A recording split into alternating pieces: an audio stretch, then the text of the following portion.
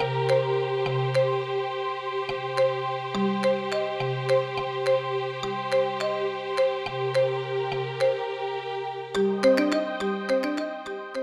listening to Perspectives in Parryville. Today, my guest is Julie McCrossin, a broadcaster and cancer ambassador. In this episode, Julie reflects on her studies in arts, education and law, and experiences working in educational theatre with disadvantaged and isolated schools. Julie also reflects on her role as a national radio broadcaster, that is, talking for a living, getting other people talking, and helping them to discuss a range of important and complex topics.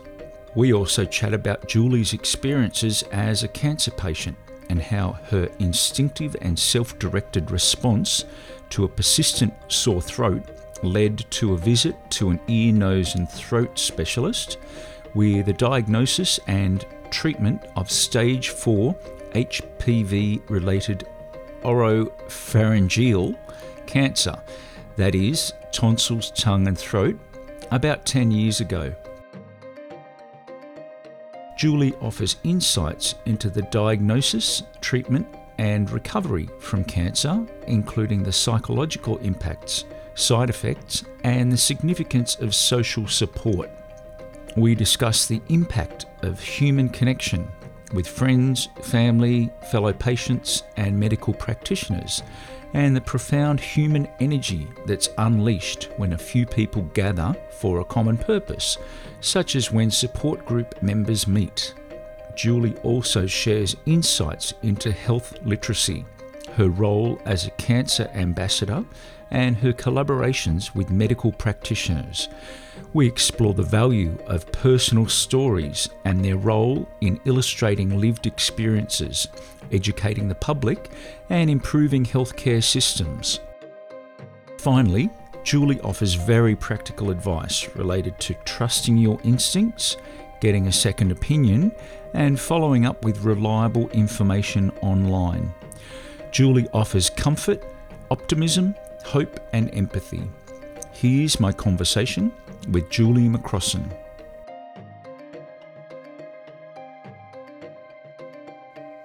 Well, here we are, Julie. Very nice to meet you. Very nice to meet you. Thank you for having me. Now, I know we were chatting earlier, but I would like to spend the next few minutes getting up to speed with who you are, where have you come from, what were you interested in as a younger person? Were you good at school, maybe, or those sort of and it doesn't matter. It's quite all right if you weren't. But what sort of things were you interested in when you were growing up? And have you done study or? Yes, a little bit of background. It's funny. I don't know about you, but I divide life now into B, C, and A. So, before cancer and after cancer. So, because that was such a life-changing thing. But if I go back to my childhood, I'm one of 5 children. Both my parents were in uniform in the Second World War, and that's hugely shaped my life and even shaped how I coped with the experience of radiation therapy for head and neck cancer when we get to that part of the story, oddly enough. But my mother is a Londoner and grew up, was in the Women's Auxiliary Air Force in the Second World War.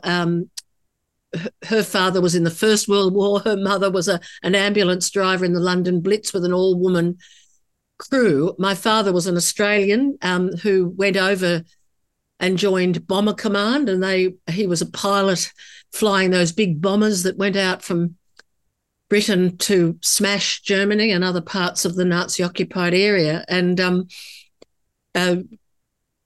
Mum and Dad married straight after the war, and she came out as a war bride, and they had children quite rapidly, 5 children.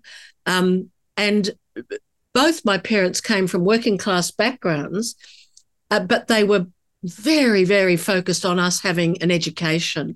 And all five children, my 2 big brothers, my 2 little sisters, were all university graduates. And now as a stepmother and a relatively recent grandmother, I really realise what an extraordinary achievement that was for both of them, particularly after the war experience. But my dad got a scholarship to go to Sydney Uni, and he became a dentist and then an orthodontist.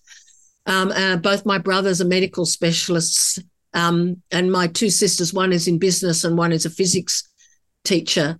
And my background was originally arts law. I went to university in 1972, and it was a very, very wild left-wing activist period with gay liberation, women's liberation, land rights, very much an activist, which was incredibly educational, but which disrupted my education. But so in a nutshell, because I'm nearly 69 now, so I'm talking about the past, I got an arts degree and a primary dip ed because I loved children, and then very quickly got a job in a children's theatre company. So the first 9 years of my life were travelling in a big Toyota Coaster full of entertainers and clowns, mainly to disadvantaged schools and isolated rural schools in South Australia, Victoria, New South Wales, a little bit of Queensland, funded under the Whitlam regime, as we remember that groundbreaking Labor government, which was very supportive of what they called theatre in education. And after that, I joined the ABC and had a long career on mainly radio and some television.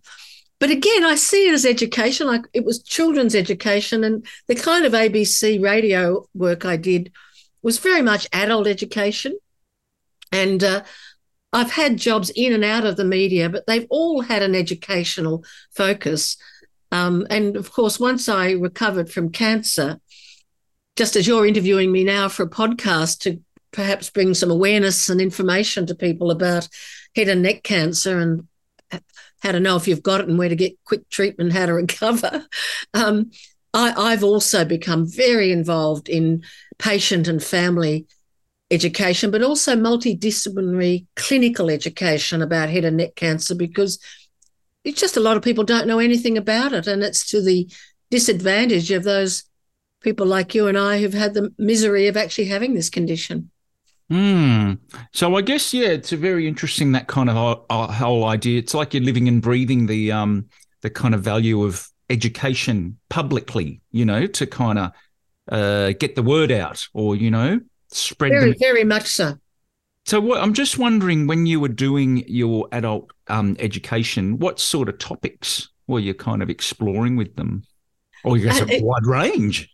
Do you mean about cancer or before cancer? Before cancer. I guess also I take your that note that it's the before cancer kind of idea and then after. But so, yeah, just for the moment, if that's all right. Of course. Look, when I say adult education, that's how I view, if I had to bring a coherence to my very diverse working life, it would be to say that I talk for a living and I get other people talking, because I do a lot of interviewing rather than me standing and delivering. So I get people talking, and I help people to discuss incredibly complex topips in comprehensible ways. Well, what were one of those complex topics? What's the most complex? Apart from head and neck cancer. Oh, gee, that's an interesting question. Look, if I had to say that, I had, I'm mainly referring to my time on what's now called ABC Radio National, which is a national radio station, and now very much a podcast station as well.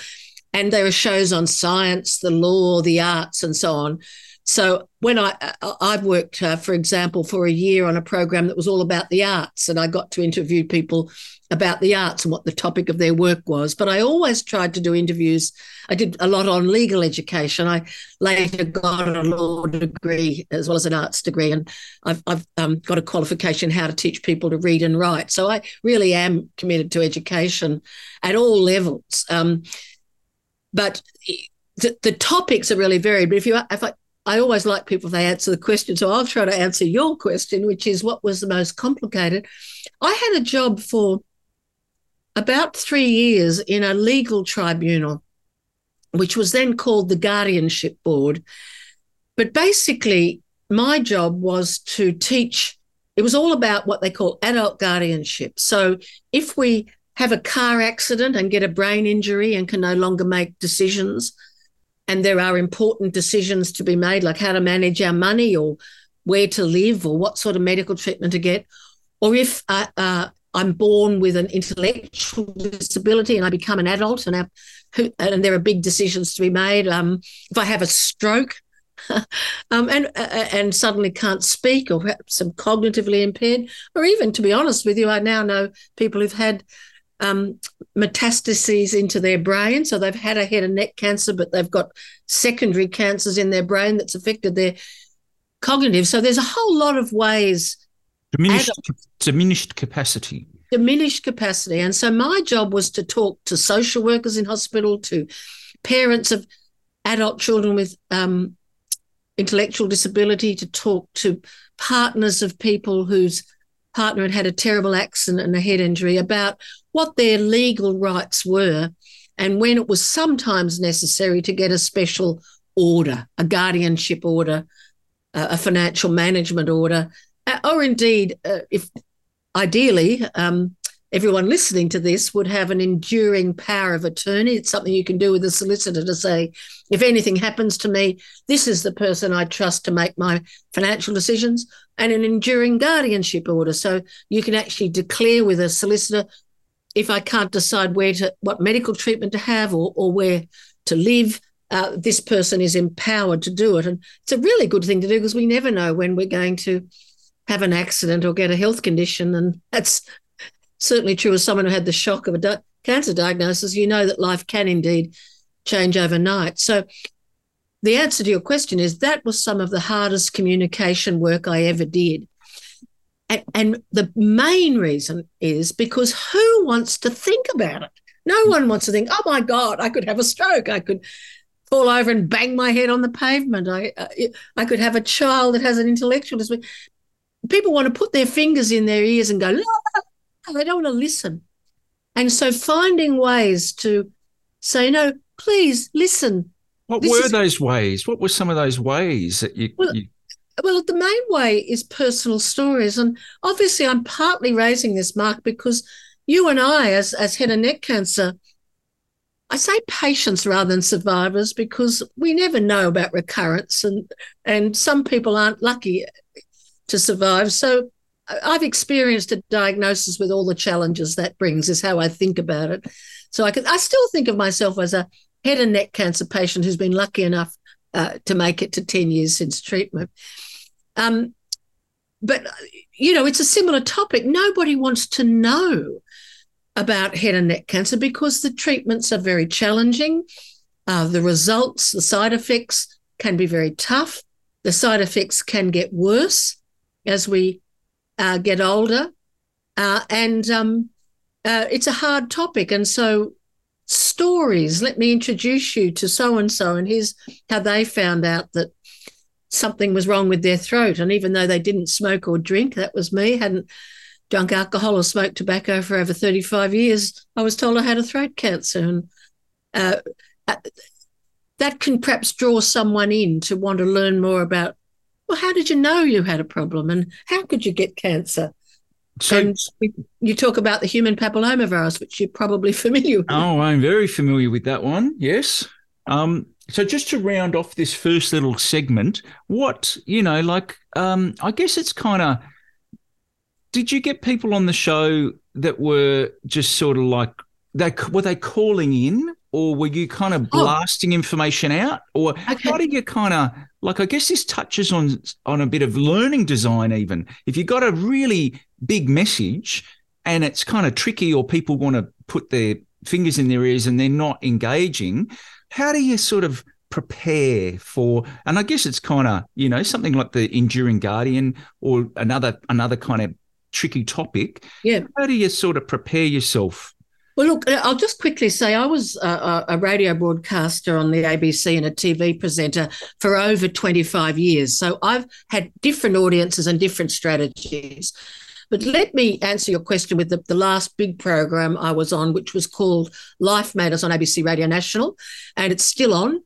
And I job shared for 3 years with a woman called Geraldine Doog, a wonderful broadcaster. I'm familiar with that name, yeah. Yes. And then a couple of years alone. And how we covered a whole range of sensitive topics was the way that I think we did it best was the Friday talkback. So this is national radio.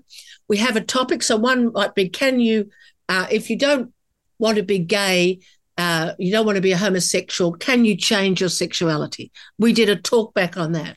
And we had the way we dealt with sensitive topics like that is you'd have two experts and someone with lived experience. And the two experts would be different kinds of experts. And over the 55 minutes of the program, you would move between the experts, the person with lived experience, and taking calls. And you would mix them all up. So yes, you had a plan, you had an aim, you had key issues you wanted to cover. But the most important thing was you had constant engagement with everyday people with different levels of knowledge and education. So it was lively and entertaining. And the one other thing I'll always say is no matter how tough the topic is, I always try to bring optimism and hope and empathy. And that's the same approach I try to take in my work about head and neck cancer, because people want hope.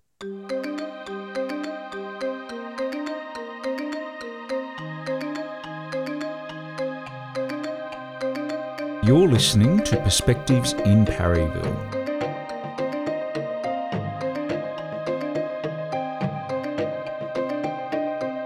In 2013, I was diagnosed with stage 4 oropharyngeal cancer, which was cancer in my tonsils, tongue and throat. So that's what we're basically talking about. And I was treated with 33 sessions of radiation and weekly chemotherapy. It had very severe side effects, which I gradually recovered from with the help of a multidisciplinary team, which just means doctors, nurses and allied health. So in our world, speech pathologists, people who help you to swallow and speak and regain speech, and dietitians, people who help you to continue to take in nutrition even when you've lost the capacity to swallow, either completely or to a very significant degree, were crucial. But I actually think the nurse was critical too in terms of helping me to coordinate care and to cope emotionally. But if I go back to the beginning, which is what you want, how did I find out that something freaky was going on? Well, I went to my general practitioner probably something in the order of 6 or 7 times over I don't know exactly, but it'd be something like 8 to 10 months, saying that something's wrong. I've got a persistent sore throat, but I'm not sick. I'm just not sick, but I got this really sore throat. I keep taking Panadol. In fact, I still take them. Panadol, rapidly soluble. Oh, yes, I'm familiar with those, the maximum dose of those, yes. Because I had a sore throat, but I wasn't sick. I wasn't sick. And I had an earache. It was like someone had got a bit of wood. That's what I used to say. It's like a wood, and they've jammed it in my left ear, and I don't know what it is. And I had 2 little lumps on my neck. Now, what I actually had were the classic symptoms of oropharyngeal cancer, tonsils, tongue and throat. The oropharynx is a bit of your throat, but the critical thing is it's so deep down that if you open your mouth and the doctor looks in, they can't see a thing. In order to discover if there's a tumour there, you need a referral to an ear, nose and throat doctor, and they squirt anaesthesia into your nostril and they put a tube down with a little camera on it. And my ear, nose and throat doctor had like a TV screen in the room, and I could look up at it. He'd take a film, and this doesn't hurt. It feels unusual, but it doesn't hurt. And you have to make funny little sounds and do things that he asked you to do, and then he shows you the film, and that can show you what's deep down in your throat, around what's called the vocal folds. So there's a deep part where these 2 little folds bang together, and that's how speech happens. And so if you don't get that referral to the ear, nose and throat doctor, you can't get an oropharyngeal or throat cancer diagnosis. There are other sorts of head and neck cancers, but I'll just talk about my one, which is... So do you want to ask me a question? Oh, yeah. How long, like from the moment that you had a few kind of visits to your GP, but then you eventually saw your ear, nose and throat specialist. So what sort of time frame was that? It was something like 8 months, but the critical thing to say is that my GP never referred me. She came up with a whole range of different possibilities for what could be causing this, but she never referred me to an ear, nose and throat doctor. And why this is critical is that this is common. Similarly, another pathway, as it's called, of how an oropharyngeal cancer patient can get to the ear, nose and throat surgeon, which is the critical step to getting diagnosed, is through your dentist.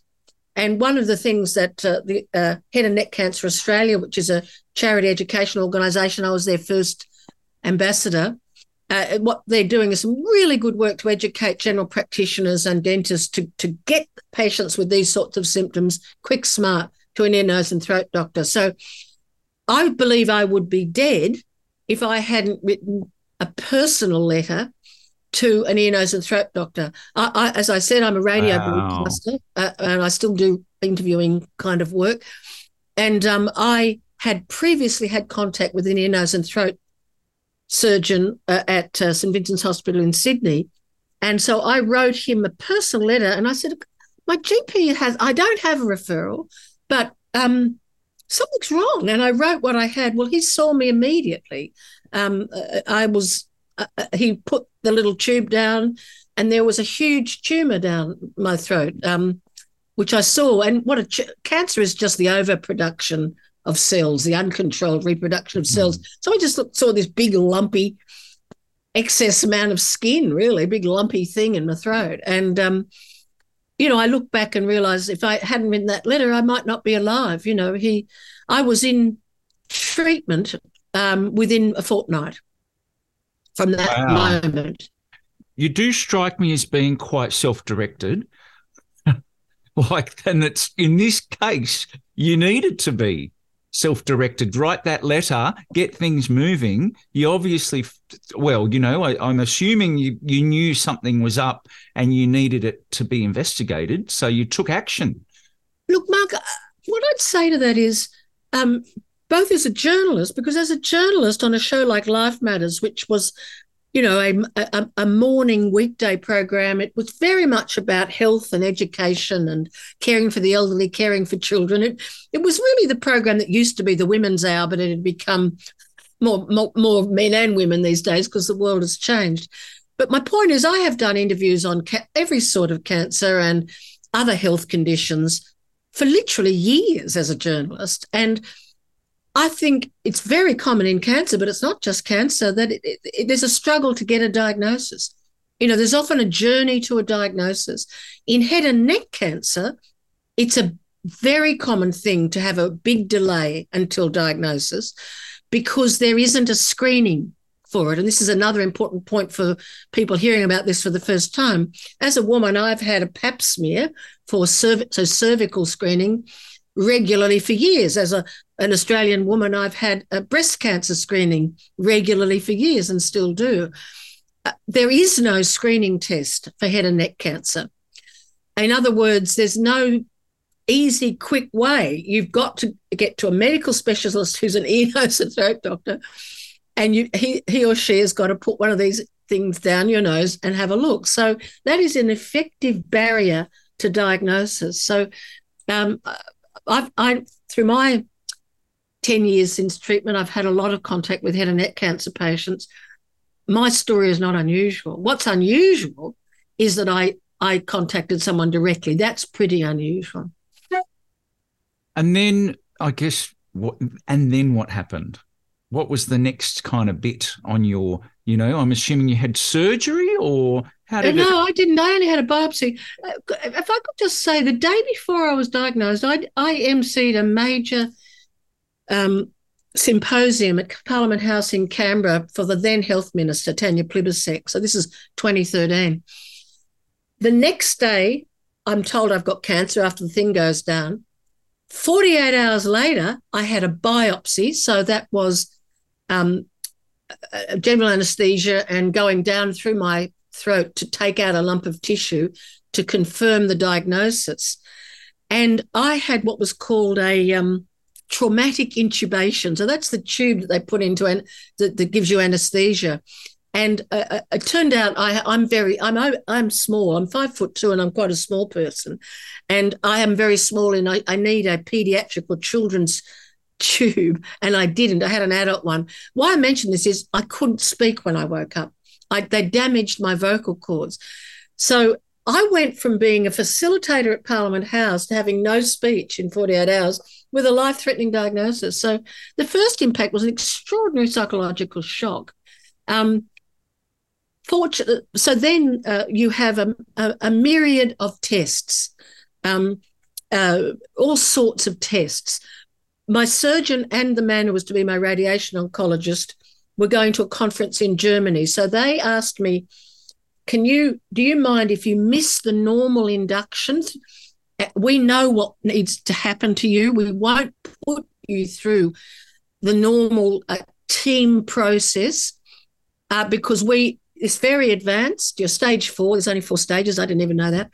And we want to get you into treatment as soon as possible.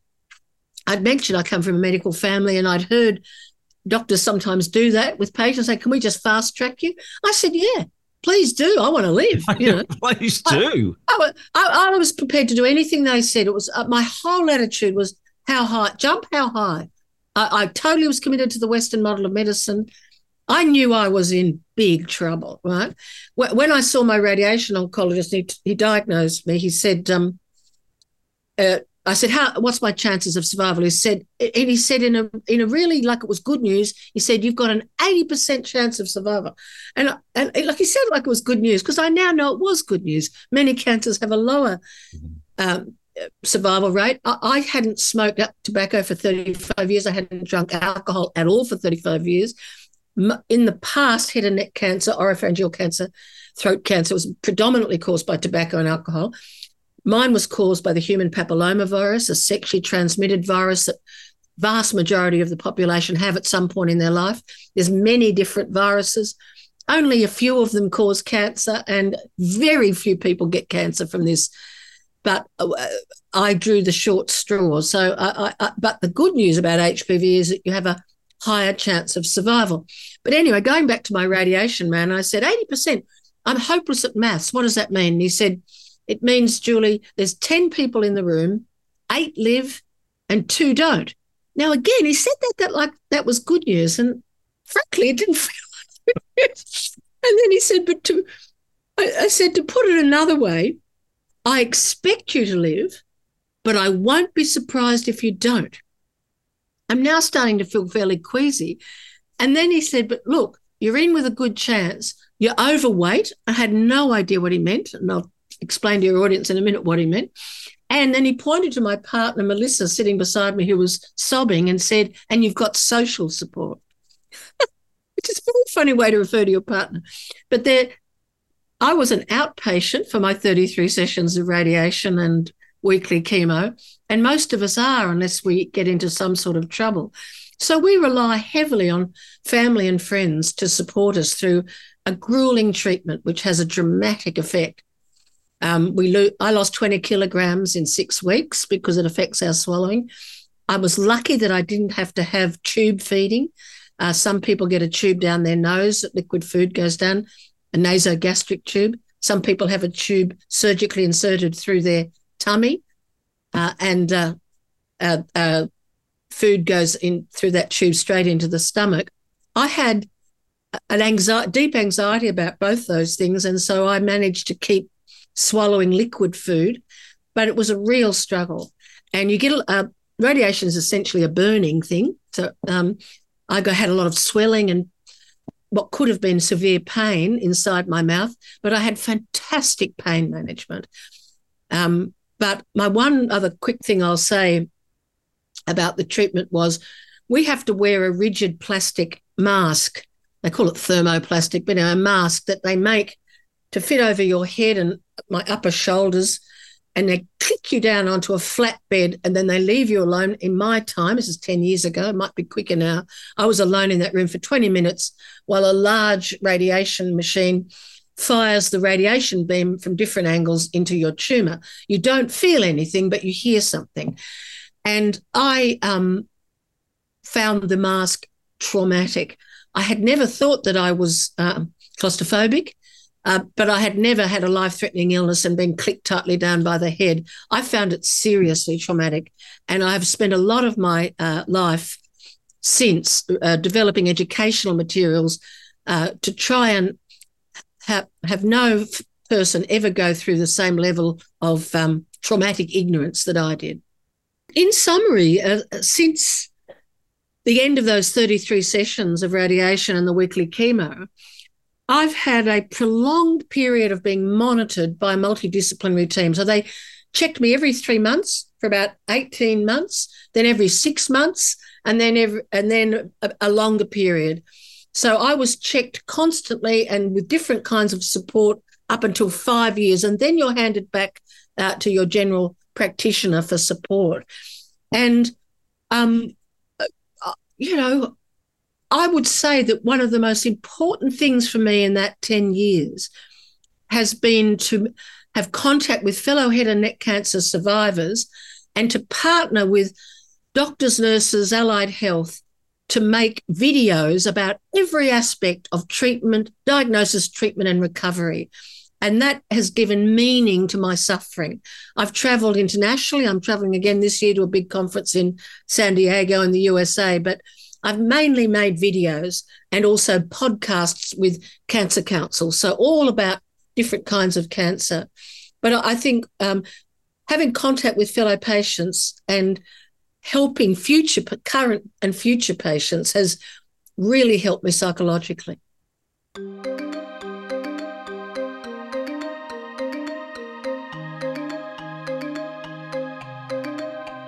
You're listening to Perspectives in Parryville.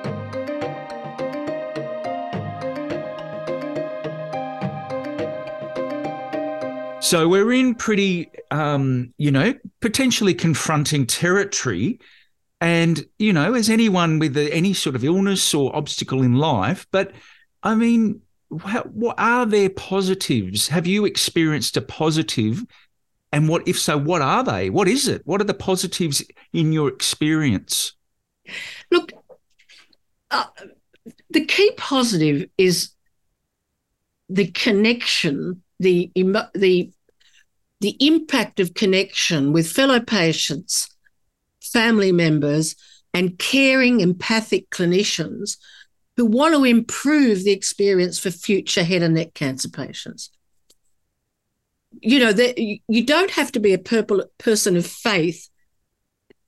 There's a quote, to appreciate a quote out of the New Testament, which I think is Jesus, but pretty sure it was Jesus, but I'm not going down a religious path. I just want to say something.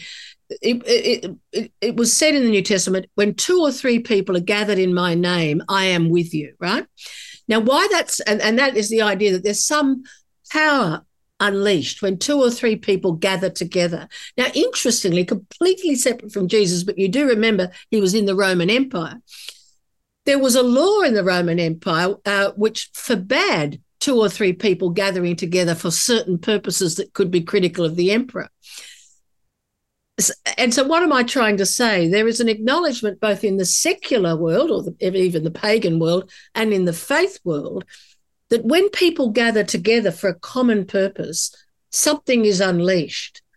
And indeed, the whole self-help movement in relation to other health problems is based on that idea that there is some force greater than ourselves that can comfort us and help us if we gather together with people who've been through the same thing. So the RSL for veterans of war, Breast Cancer Network Australia for women who've had breast cancer, prostate cancer has a national group, lung cancer, but also other illnesses have special non-government organisations who all develop information, meetings, and they go to conferences. Why? Because there's something about coming together unleashes a force.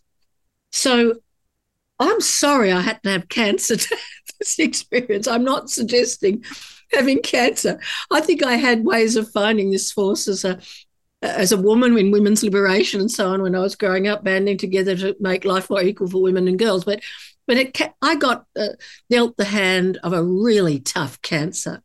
And it has been fantastic to meet people like a woman called Professor Sandra Turner, who's a radiation oncologist working in Western Sydney.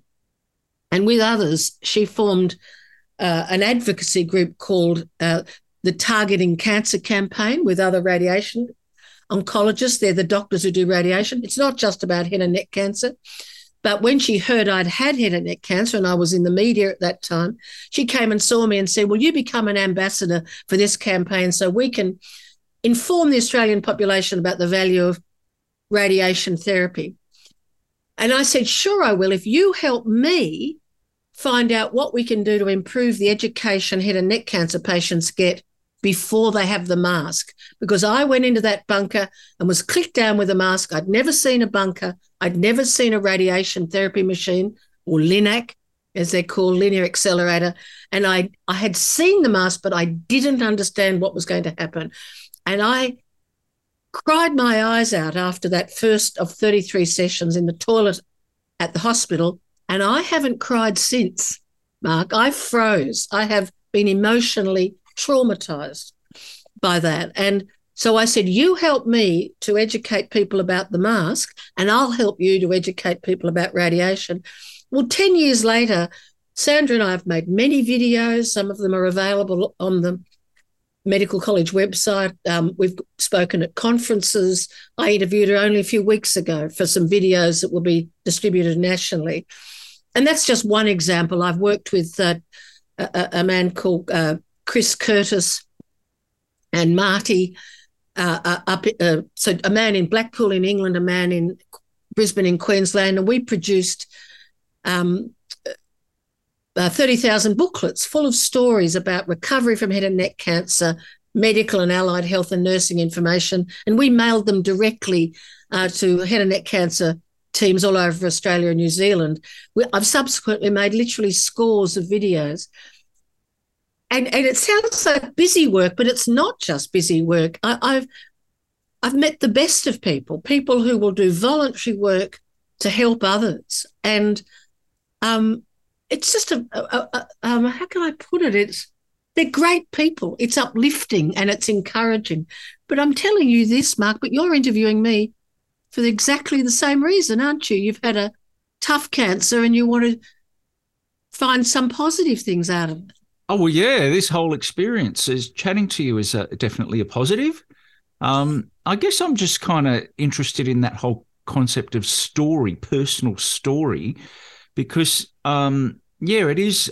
When you were speaking a few minutes ago about, having a chat with people gathering, it's so profoundly valuable, and yet it's often just dismissed or overlooked as not being anything, or I don't know, I think health professionals are afraid of they're concerned, they're worried about risk associated with patients and family just gathering together without supervision.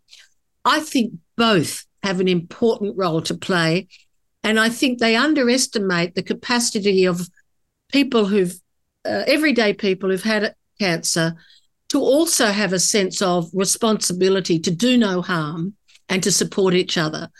But there is something mysterious about the comfort when I sit beside someone else who's worn the mask.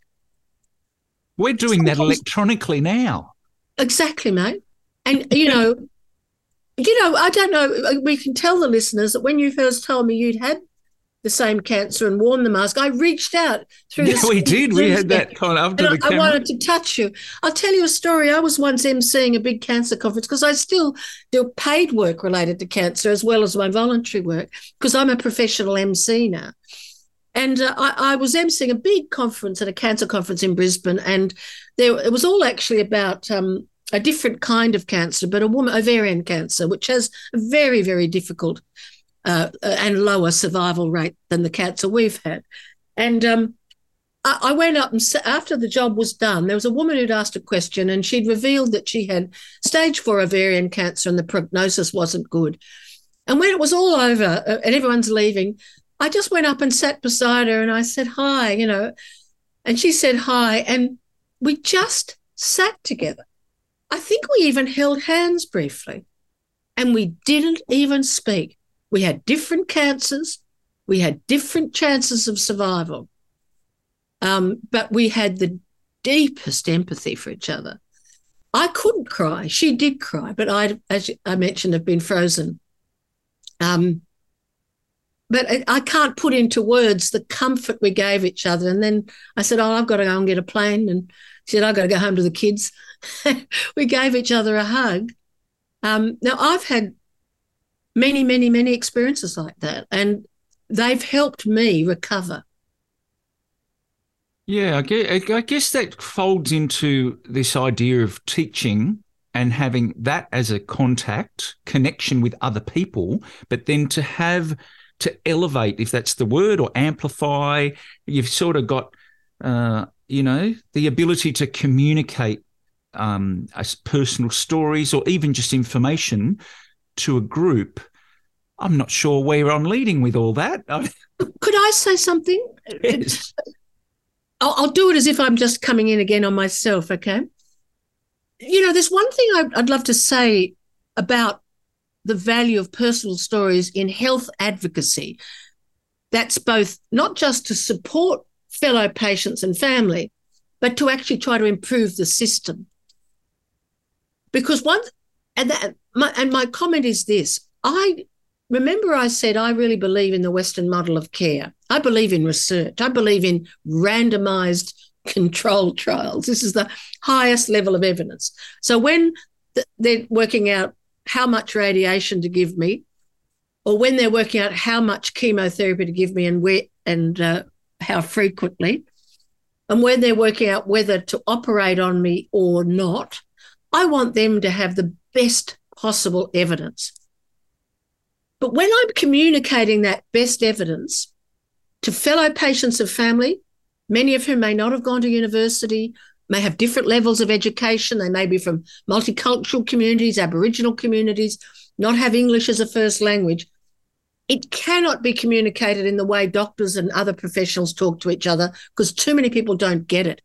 So what I try to specialise in as an advocate is to work with clinicians who are leaders in their field to identify what are the most important messages to help recovery and treatment, and the latest evidence put into the simplest language possible through an interview that I do. And then together we identify patients and family who've got stories that illustrate the key messages from the research. So they're not just random stories, they're curated and selected stories to reinforce the key messages of the research. And then those stories can be used to help people who are less educated or less familiar. People use the expression health literacy, who are less literate than someone like me who's grown up with doctors in the family, to understand what really matters. So that's how I try to use stories. It's in partnership with articulate, evidence-based clinicians who can speak in plain English.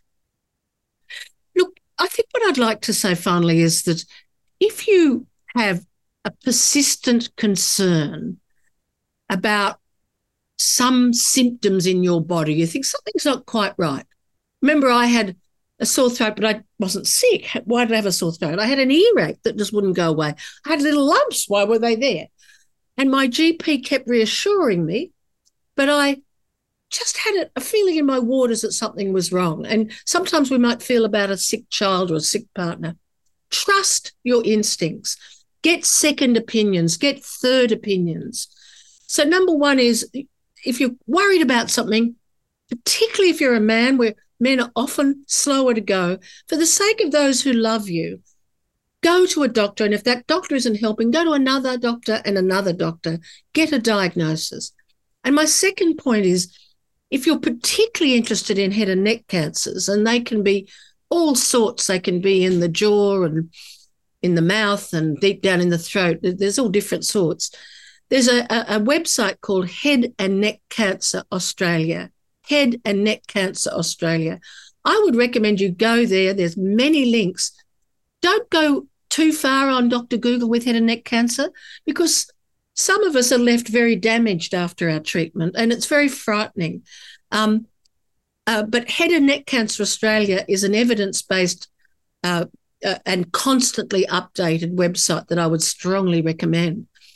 And then finally, I would say, if you have had head and neck cancer, unfortunately, when Medicare was developed in Australia, so this is access to healthcare regardless of capacity to pay. Now, we know there is still a gap there for many of us, but compared to many nations of the world, we do have access to healthcare.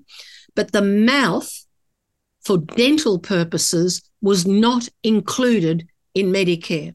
And that has had a devastating effect for many head and neck cancer patients. We don't have time to talk about it now.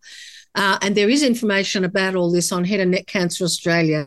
But if you happen to be listening to this and someone has just been diagnosed, it's terribly important to go to a dentist who knows about head and neck cancer, so you get good preparation before radiation in particular. And even if you've had treatment but you're not having a follow-up with dentist, you need to find a dentist who has in their form that you fill in when you become their patient, have you had radiation? In other words, they know that radiation has a long-term impact on the mouth, and we need special dental assistance for the rest of our lives. I've spent a lot of money on dentistry, and I feel very much for people who can't afford private dentistry. But many hospitals do have public dentistry. You need to get with someone who understands the special needs of head and neck cancer patients. You know, the more you do, the better. And we just, you know, you'll save lives by doing this. It's as simple as that. Someone will hear this and it'll save their life. In this episode, I chatted with Julie McCrossin. You can find more information about this episode in the show notes, including a link to Julie's website and links to various cancer-related resources, including Head and Neck Cancer Australia and Cancer Council podcasts, which are hosted by Julie. Thank you for listening to Perspectives in Parryville.